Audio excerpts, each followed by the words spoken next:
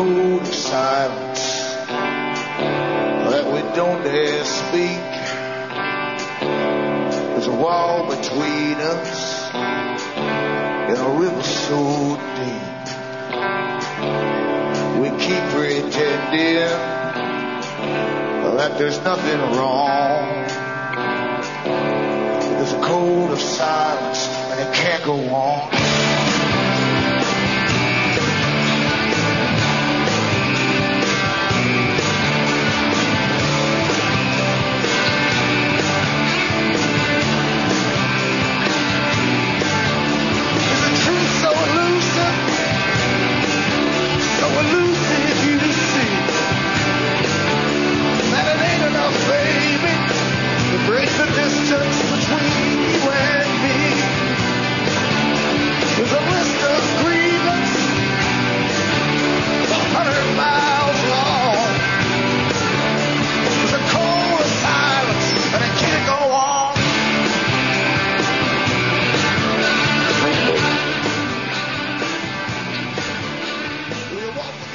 Alan Watt, and this is Cutting Through the Matrix on November the 28th, 2007.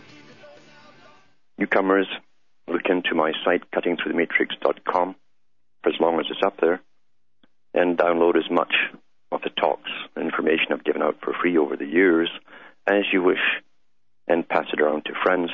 And you can also download the transcripts in English, both there and in Alan Watt Sentinel.eu. Where you can download transcripts as well in the tongues of Europe, thanks to a whole bunch of very dedicated translators. And people are coming forward in this time. People who have been questioning for many years, sometimes for their whole lives, as to what's really going on, because we're going through this massive transition phase at a more accelerated pace. This doesn't happen by chance. We live in a world that's always planned, like any big corporation plans its agenda for the company. The largest organizations plan investments and where they want to be in 50 or 100 years' time. And it's no different with the CEOs, as they call them, of the world. They plan the future. And it's been like that way for a long, long time, especially since the first international corporation was set up officially. And the first one we have in the Middle Ages, there was ones prior to that, even back in the Phoenician days. But in Britain, when they set up Britain to be a financial leader for a while, they and invested heavily in London. And they brought in the merchant bankers. They owned the merchant lines, the shipping lines and trading routes, and they owned the banks as well. So they did both. They didn't go out and sail on the boats themselves. They sent off the hirelings to do it for them. That's what bankers do. But out of that came crown corporations as they merged with the royalty and eventually put their own royalty in fact. And they ran the world. And they still do run the world, in fact, to this present day. Corporations rule the world. And the CIA and all these MI6 and Mossad and so on, they're all in bed together, interlaced, interlocked, and have been since at least World War II, and probably before, with most of them, and by other names, that is. They keep changing their names down through the ages. But these secret societies, and that's what your secret services are, your sworn to secrecy organizations at the very, very top, not just little boys at the bottom going down on their knees and for the Grand Master in Masonry, but right up the top to the big guys who plan wars and massive wars and world wars, and they run by deception. The world is run by deception. These characters work really for corporations, and your country is a corporation. Your country is registered as a corporation. Now, the whole world is registered as one big corporation under the United Nations, and they've been giving us our marching orders for a long time. But the United Nations only works, again, for these big royal bankers, we might call them. But back with more after the following messages.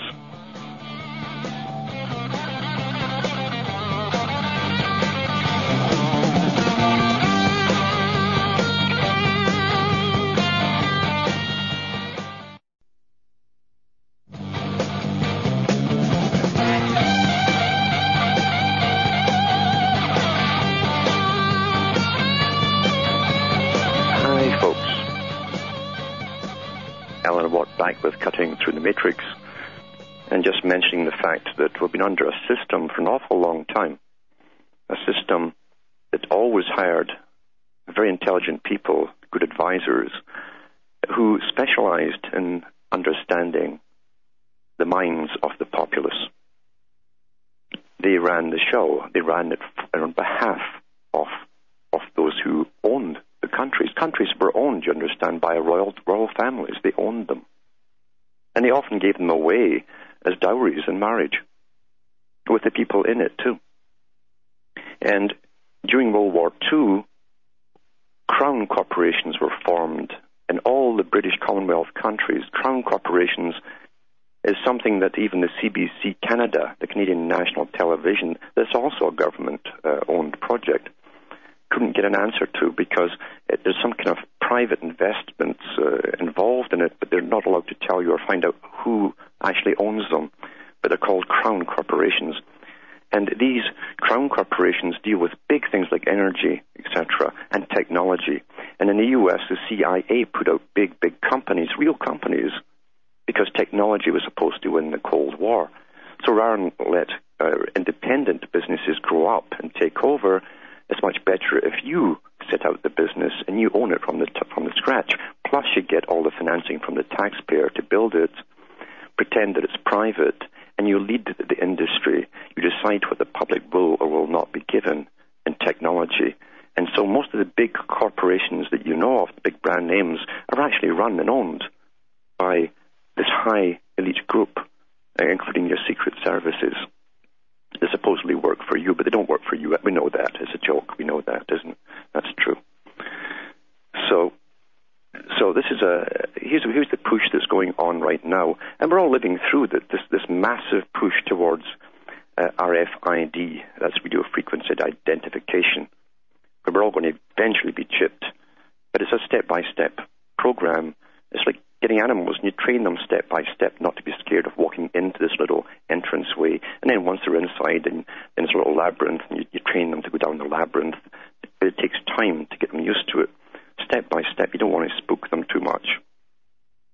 And there's been many programs, even on television, that I saw before I stopped watching it altogether, concerning this RFID, and shows were put out there, like Wendy Mesley's show on Canadian television, where she interviewed some of the heads of the corporations, the CEOs of these corporations in the 1990s that were making these ID cards with the active chips in them that we're all now seeing on the pretense of 9/11. That happened much later. But in the 90s, they knew it was coming. And when she asked one of the heads of this why they'd accept it, the public would accept this sort of IDing, the man said quite matter-of-factly, because they'll be given no option. And that's what it is, you see. This is a mandate, a must-be. And here's a little article from, it's called AIM Global. It's a big corporation that deals with RFID, and they'll be heavily backed, I'm sure. And even their logo, if you look at the logo, it's got three pyramids, really. It's all three pyramids, the Orion's Belt stuff again. In the middle is an obelisk, that's the eye for the aim, and you have the sun above it, but it's really a disguised Saturn, because it's got the loop there, the scythe loop, which is Kronos Saturn, the order of Misrule. And I love these little logos, they're all over the place. And this is from November the 13th, 2007, and it was sent to me by Mark Bard of ParanormalNormal.com. And it says here, if I can bring this up, but I'm doing all this talking. The leading international industry association unveils RFID outreach initiative to educate about consumer benefits and RFID technologies applications. And listen to the terminology they use here. This is an in-house type thing with the terminology they use to make us all chomp away at the cud and not look up from the grass and think everything's just wonderful. Warrendale, Pennsylvania, November 13th, recognizing the need in the marketplace to dramatically increase positive public perception. So there you are. Everything's done by the way you perceive things, and they want you to perceive things in a certain way, the way that they're going to sell it to you. That's what they want. And they distort perceptions. Increase positive public perception of radio frequency identification identification technologies. AIM Global, the Worldwide Industry Association and advocate, so they're an advocate, this is their business that they want to make mandatory, right, for supporting innovation and growth in automatic identification and mobility technologies, today announced has launched an aggressive and proactive, I love this word proactive, it's all the in word today, RFID outreach initiative in the United States to educate the general public. They're going to brainwash the public. That's what educate the public means. They call it raising public consciousness or awareness. That means you're going to get a thought implanted in your head that they've arranged for you to perceive in a certain way. It's all like a packaged thought. So, and policy makers about the myriad consumer benefits that RFID technologies will bring to the public. The campaign will also provide relevant, timely examples of consumer-oriented RFID applications, dispel myths, promoting public concern, in other words, eradicate the truth, you see, about the technology, and correct inaccuracies, in other words, they're going to lie. And it says here, and misperceptions about the usage of RFID in society today. They're going to completely turn it upside down and make you think it's just wonderful. The outreach initiative already underway carries the overarching theme of RFID, making the world a better place. Making it a better place. Better is a good word, a positive word, comfy word. So we like this terminology. And focuses on the convenience. Convenience is good too. Safety, that's good. And security, oh, that's all the rage. That RFID brings to consumers' daily lives. AIM Global executives are overseeing the orchestration. Orchestras are nice, music's nice, of the campaign. Campaign is a war. We should rethink that word. With execution, that's bad too, handled by Alberson Group, Incorporated, a New York-based marketing and communications firm specializing in the technology and telecommunications sectors. The RFID Outreach Initiative includes the involvement of members of the organization's Education and Public Policy Committee. So the guys who work for the advertising campaign and their policy is going to push this. And silver will cross palms. Many palms will have their palms crossed with silver handshakes, including guys in government if it's not already done, because this is a must-be operation. So as we become to love the RFID, and you won't want to leave home without it. The important program, which entails extensive media relations, you buy off the media, you see, outreach and contributed article and op-ed placements. That means we're going to put big things in newspapers that there will really be ads for it or stories about how wonderful it is. That's what that means. It's to make it sound like it's wonderful, but it's really big ads to brainwash you.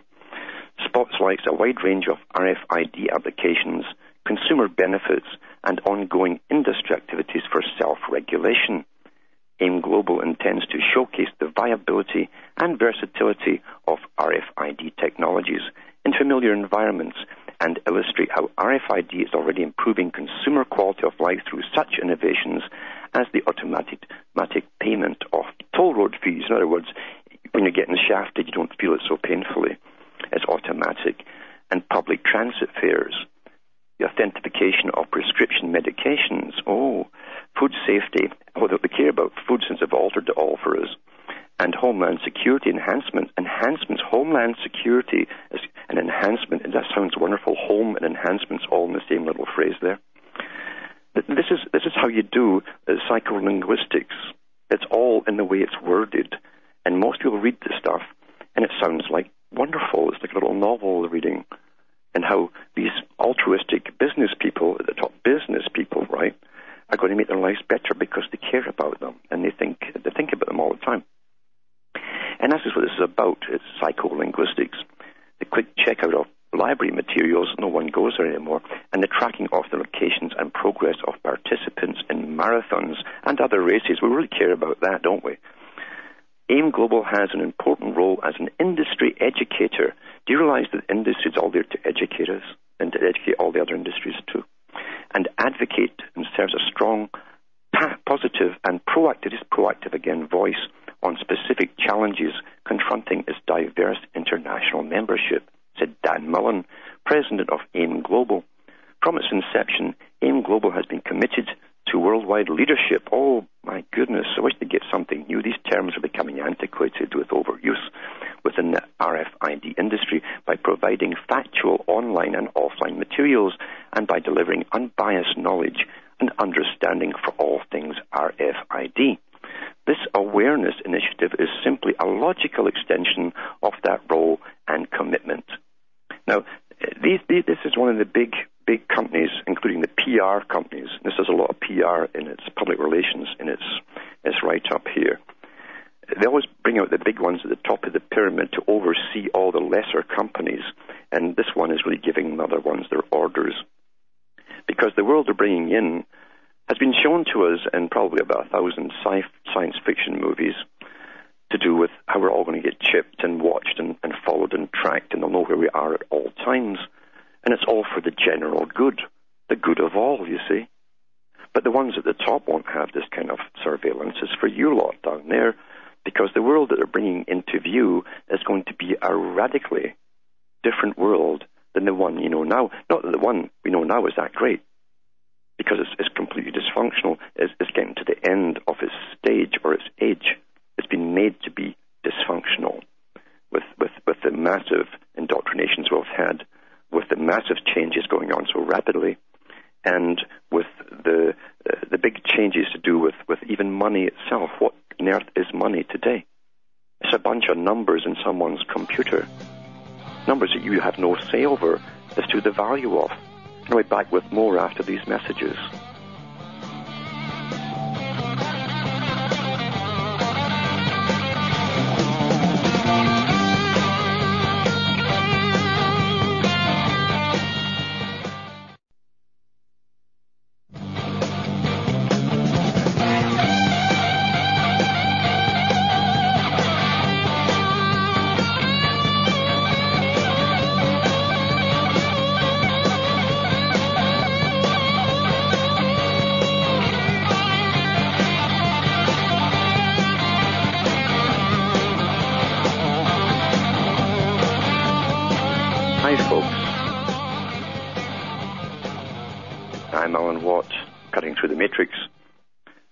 And talking about how psycholinguistics, the way words are formulated and put together to indoctrinate you and make you slumber through vast changes, tremendously vast changes.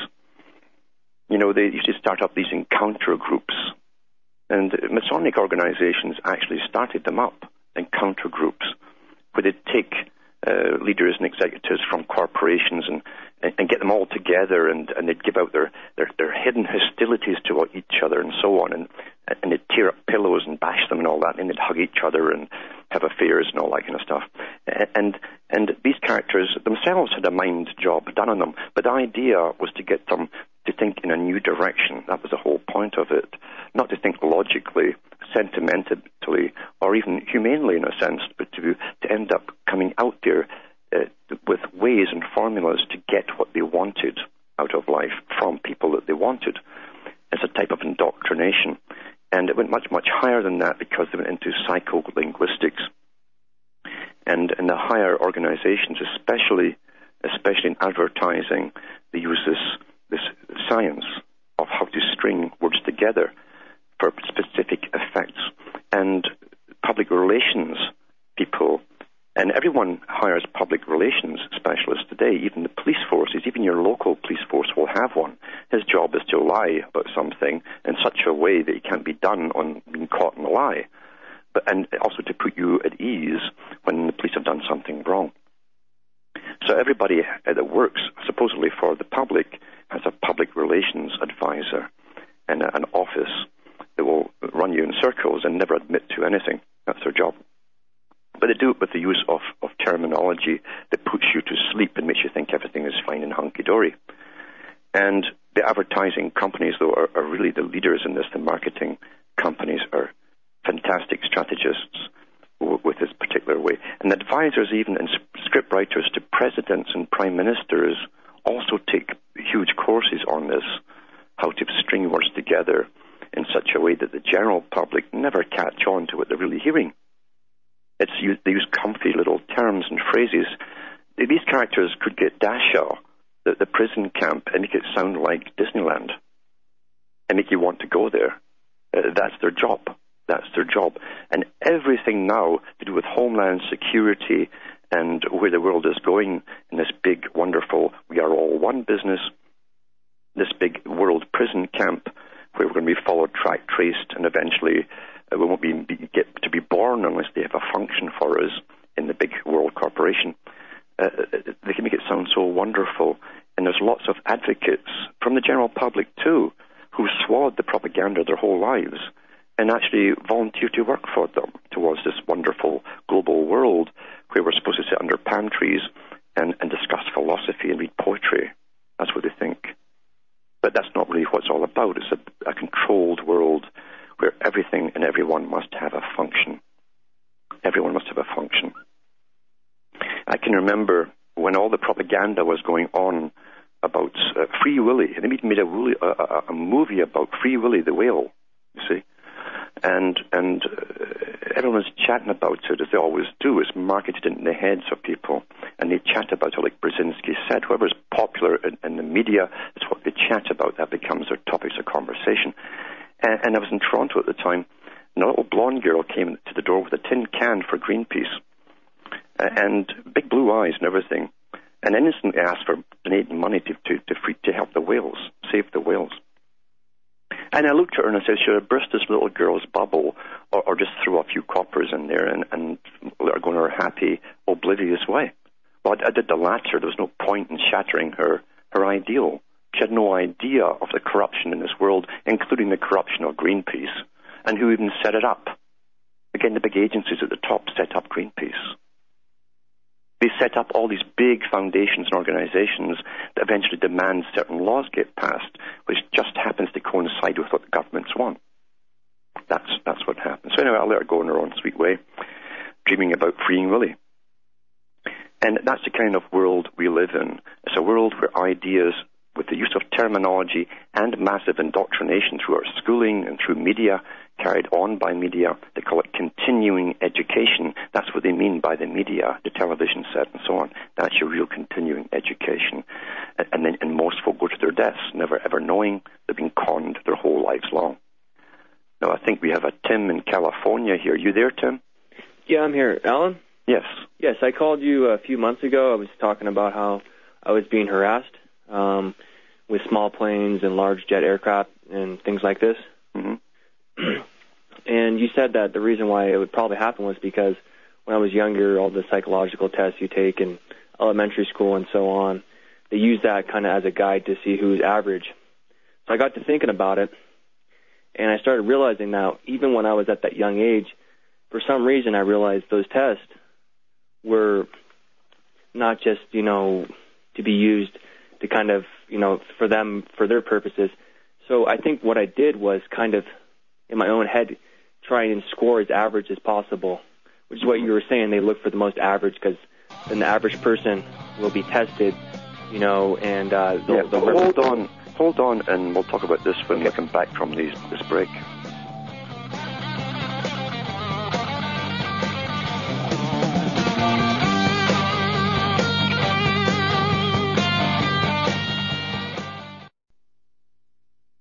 You're listening to the Republic Broadcasting Network, because you can handle the truth.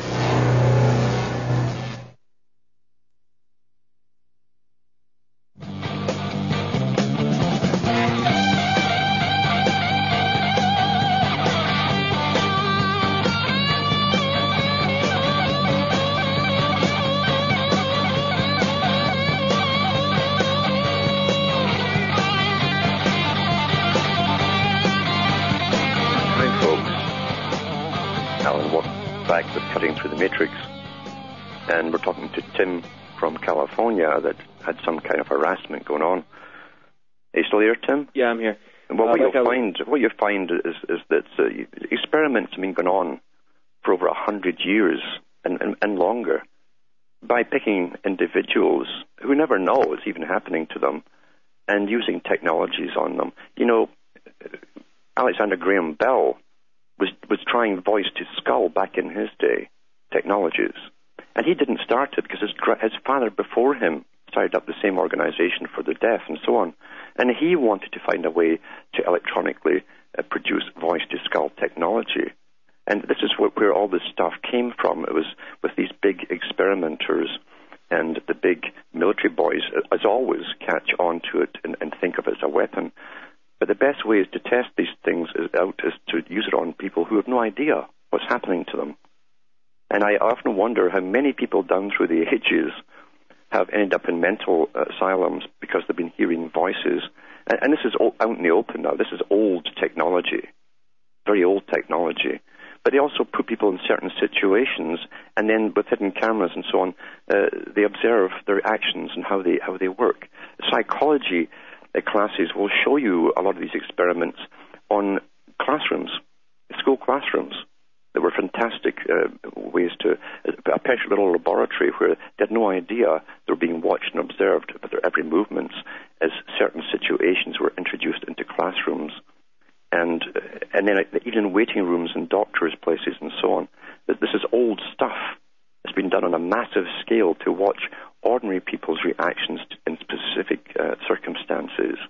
And it's used now on a mass scale on the public. And I know of a group in the U.S., and it's primarily women, who lived around naval bases, and they were getting voice-to-skull and various things happening to them. And it turns out that the HARP technologies, the frequencies that they were using back in those days, worked mainly on young children and women. So it all ties together eventually when you get the evidence gradually leaking out as it becomes almost obsolete. And the governments are whenever they release something, that means they're way beyond that now onto something even bigger. And they won't tell you about that till 20 years or so has passed. Yes. What they're doing today. What I wanted to say was, I remember all the psychological tests I would take in elementary school, like, do you like to work with other people? Would you like to be a leader of the group? So on and so forth. And when I think back about it, it took me a while, but I started realizing that I don't know whether it was my willingness to conform, or I realized that these tests weren't just, for the school. I think I kind of, in my own way, wanted to just be as average as possible. Yeah. And as a result, I inadvertently kind of set myself up to be a guinea pig, like you said before, for these types of tests. Yeah. Now, my question is, if I don't represent the average person because I lied on all these psychological tests, why would they continue on since at least the age of 12? Because they'd follow you in other areas of your life, and they'll know you better than you know yourself. Yes. Oh, yeah. Okay. Now, you can't fool them. You can't fool these characters because they don't take one simple sample. Yeah. They follow you down through your life. Yeah. Okay. You always talk about predictability and how they want everything to be predictable because that makes them feel comfortable, and we're like computers, and basically if you can control the input, then you can also understand what the output's going to be. That's right. This is no more evident than in my own life here when I, like most people, have a schedule and I do things in a certain way. Like, let's say, for example, normally I wake up and I have breakfast first and I take a shower. Now, let's say I take a shower first and then I have breakfast. Yeah. I get more harassment, lower flying planes, jets, different types of things, just because I change one little thing in my daily activities, such as that. I mean, it could be something even smaller, such as maybe I wake up and I hear some music and I dance a little bit in my house, and I can actually sense the different types of harassment going on just because I'm changing my routine.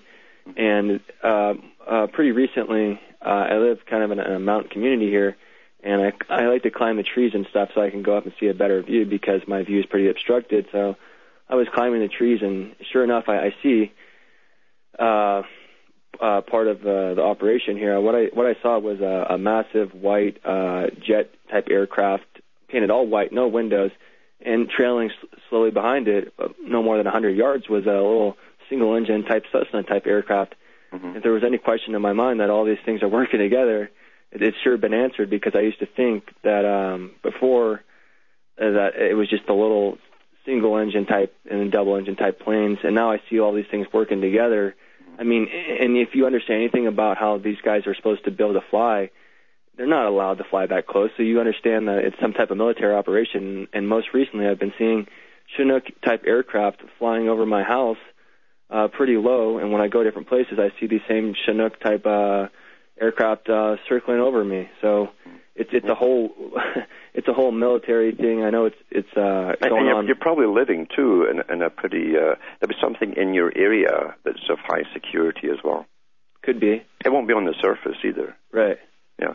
And Area 51, I remember Cooper did videos down there to show you these military crafts coming out of a military installation that look like flying saucers. They're built here, Mm-hmm.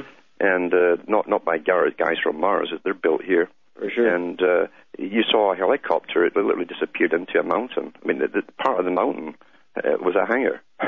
So if I'm seeing these white massive jet aircraft, what am I to assume they are from? Who uses all painted white jet aircraft with no windows, and they're flying around sometimes no more than 600 feet to 1,000 feet off the ground over my house? Yeah, well, I know that the guys are doing the main spraying fly these massive planes too. Right. One came across my house, very low. I don't know. It was after I talked about it on the radio for the first time, and it was only about a couple of 100 feet up, and then it let loose with the spray right over my house and right across my house. And so I ran inside pretty quick, didn't want to breathe that stuff in. You think it's better to be inside sometimes when they're doing this heavy spraying like that? If you've got everything closed, sure. Yeah, definitely with the windows shut and everything. Yep. All right. Let me see here. Thanks for calling in, though, and I'll have to go on with the next subject. Can I ask one more question, Alan? Very quick. Okay. I just wanted to know what someone like Bob Marley, what his influence was on, and how did he, what his effect was on the whole culture creation industry, and what was his purpose here? Well, Marley was a bit of a loner, really, in a sense. He was dejected, well, he was rejected by his own community and rejected by his father as well. His father was a British officer in the military. And Marley, when he became a bit more popular, he got money up to travel over to England, and he eventually found his dad, who was married by then, and knocked on the house, and his dad, in astonishment, when he told him who he was, just didn't want to know him. So he was very depressed and all the rest of it, but you saw that his life was in his music, basically. It was a form of, it was a happy-go-lucky and kind of bluesy, downish kind of music at the same time, Yes. So that was where he was. He was between two cultures and not really a full member of either. You think he realized that what his job was, kind of like, to kind of get people, smoking marijuana and things, mind control and stuff, and he knew what he was doing, you think? Yeah. You'll find all that the best marijuana and cannabis was all altered back in the 50s and 60s by the military establishment. They hybrid the stuff then and made it very, very potent. Yeah. Right. Then they gave it out to the public. All right. Yeah. Okay. So everything has a purpose, and everything's been done by the same characters at the top. Same with LSD. They were experimenting with that in the 1950s. And Victor Rothschild, was head of the laboratories at the time, Portland Downs establishment, military establishment, and he was testing this stuff out on agents of MI5 and 6. So, and that's in Peter Wright's book. He was a member of MI6, a real one, because he was put into court for talking about it by Margaret Thatcher. And that's what he said. Victor Rothschild was the guy who was using this stuff before they gave it to the public to see the effects on the young, coupling it with what they called the pop industry. Pop for father. The rock came later. The rock is the foundation of the High Brotherhood Masonry. Then you got heavy metal following, because as injected you with all inoculations, they gave you mercury, who's a messenger. That brings you the message, you get the message. That's your heavy metal. And then the IQ's all dropped. And it's got worse since then. Everything has another purpose, and it's always done in a mocking form, because they love to mock the victim. That's how it works. But talking about the spraying that's been going on, and I've been talking to so many people over the years, and I get a good sense daily of what's happening to them psychologically. And you find so many callers are tired, very tired, when they're getting heavily sprayed from all over the U.S. and Canada. Other days, they're rather calm, laid back, and almost tranquilized. And here's a piece here that was sent to me by Robbie in Scotland, and it's from the Defence Technology International, November 2007 issue. And it says, researchers say drugs could sap an enemy's will to fight. Interesting little blurb, this. And it's about 90 minutes drive from the medieval spires of Prague. Doctors and 20 macaque rhesus monkeys are hard at work at seemingly the most exhaustive study into the weaponization of the rave drug ketamine. While Russian, Chinese, and American scientists may have similar lines of study, they've done it years ago, the Czechs are brazen enough to go on scientific record. Aggressiveness and violence are spreading throughout the world. This is comparable to the epidemics of infectious diseases in the Middle Ages. So they're equating aggressions now with a disease. That's the one point. Again, psycholinguistics says Ladislav Hess, a scientist at the Institute of Experimental Medicine in Prague. Hess, with researchers Jitka Schreiberova, Yuri Malek, and Martin Votava, and Joseph Huzek, is looking for a medical solution, pharmacological modulation of emotions. Pharmacological modulation of emotions has been used for decades. There it is, right there, okay? And then they're going about the different types of use in the past with the Valium groups and so on. Remember the aerosolized Valium that was mentioned by one of our top guys after the 9/11 incident? They said they could spray over large cities. And it says ways for pharmacological suppression of aggressors threatening victims are sought. The drugs used for these purposes are called calmatives. They're calling it calmatives now. It sounds very nice. It's a drug and dope you. Calmatives, producing calm, non-violent behavior. So it goes through what these guys are doing and all the drugs they're using, but later on, it goes on to say in the same article that they're calling it anti-calmative and anti-bellicosity agents. Anti-bellicosity agents that they're admitting later in the paper. This is old stuff, and that the West is way ahead of them. The first I heard about anti-bellicosity agents was in the late 1950s. Half a century ago, says Julian Perry Robinson, a former chemist and expert at chemical weapons law at the University of Sussex. Do you know there's a chemical weapons law organization? Did they ask the public? No. Science and Technology Policy Research Wing of ligands, which can interfere with receptors, how these receptors affect behavior. A vast amount of knowledge is popping up. No kidding.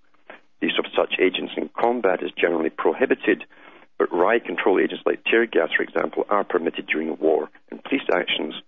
What constitutes a police action or a chemical weapon is becoming fuzzy. Really? That's because they're spraying us. They can't see, but all the spray is getting fuzzy. Robertson and others think the Chemical Weapons Convention needs to be clear about banning behavioral agents and monitoring compliance. He's drafting such a proposal. The CWC, which includes the U.S., has its 10-year anniversary review conference next spring. And when we skip over all the other stuff that they talk about, they've admitted they've gotten all the compounds of drugs they have all ready to go, and I'm sure they're using it. It says, what the Pentagon has at its disposal is extensive archives as well as robust research into airburst munitions and other delivery systems. That's the air, folks. General Dynamics has even worked on a 155-millimeter non-lethal artillery projectile. When anything comes along, its ride will be waiting.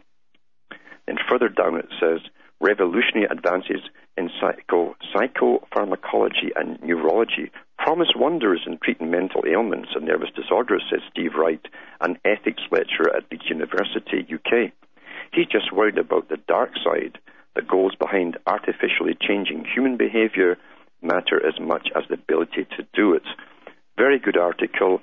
It's hiding a lot, exposing a little, and that's how it's leaked out to you, under the guise that they're just getting into it at the very beginning of the story, and then there's admissions throughout the story. They've been doing this for about 50 years, and they're way ahead of anything we're told.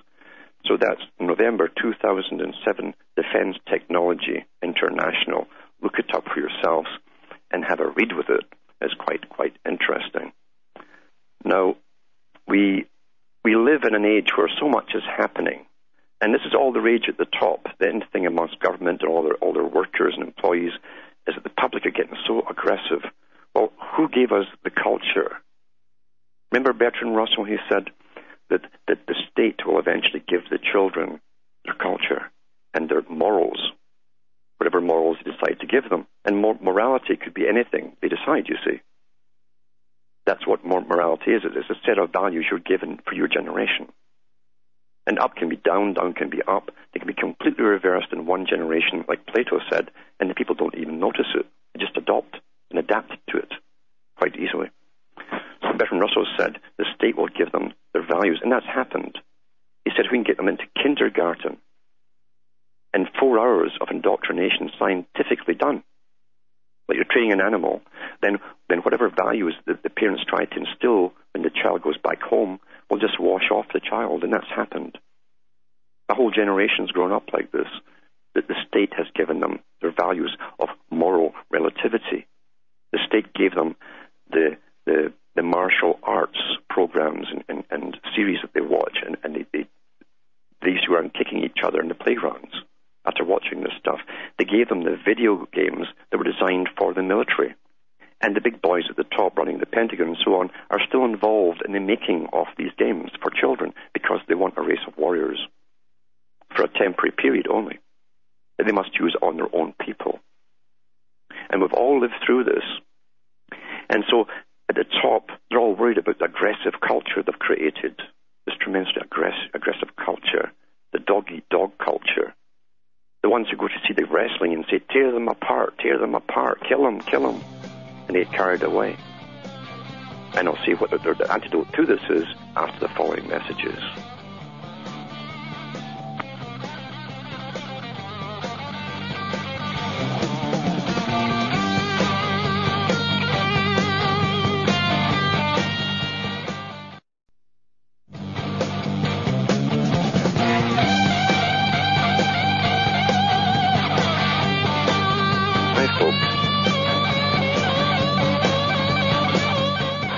I'm Alan Watt, back with Cutting Through the Matrix, and I've just got time for Jamie from Kentucky. You there, Jamie? Oh, he's dropped off. Okay. Well, the antidote, as I was saying, to the aggressive culture that they've created deliberately for a particular period. They wanted a generation of soldiers to finish off and standardize the rest of the world. But then they're left with a problem of an aggressive culture. So what do you do? Well, you tranquilize them all. Then you ID them all, and they won't mind so much if they're tranquilized and they're being looked after by Big Brother, and they'll float through life and not complain or object, and they'll pay up their death duties so that they can get buried, and there won't be a burden on society. That's the perfect slave, you see. As Charles Galton Darwin said, there's always been slavery, always been, and he was telling the truth. It's all in perception. He says, but there's always been slavery in one form or another, and we're just creating a new, more sophisticated form of it. Well, it's happened. It's actually happened. And they're just at that last road, really, of perfecting it so that the slaves don't revolt. The slaves don't mind. Most slaves today don't mind the predicaments they happen to be in because they have bred in circuses like Juvenal talked about. We've never had so many circuses given to us on such a basis as now. The television brings you all entertainment you want, all kinds of crazy entertainment. Most of it is simply downloading you with new ideas, is programming you. But you've got to enjoy your programming, and most folk do.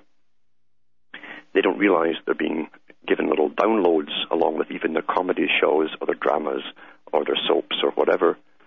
And the guys act like buffoons as they watch the sports and guzzle their beer and pretend that they're all macho and have some road rage. It's the only place they have any power. They have no power at home or in their workplaces. So they vote for they support their local team, their tribe, who either wins or loses on a battlefield, and they sit back and pretend they're with them.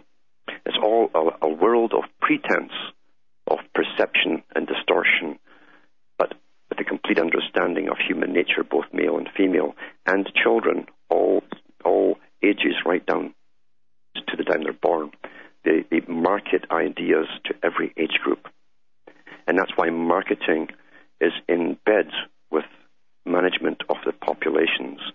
This governance, as they call it today, governance. Most people think of government and have never looked at the definitions and have never looked at the histories of government down through the ages. They think it's something there to help them and take care of them and look after them. That's the way it's promoted and marketed to you. But government has never, ever been in that business of being there to help you. Government is there to ensure its own survival of a system on behalf of those that own your government. That's what it's there for.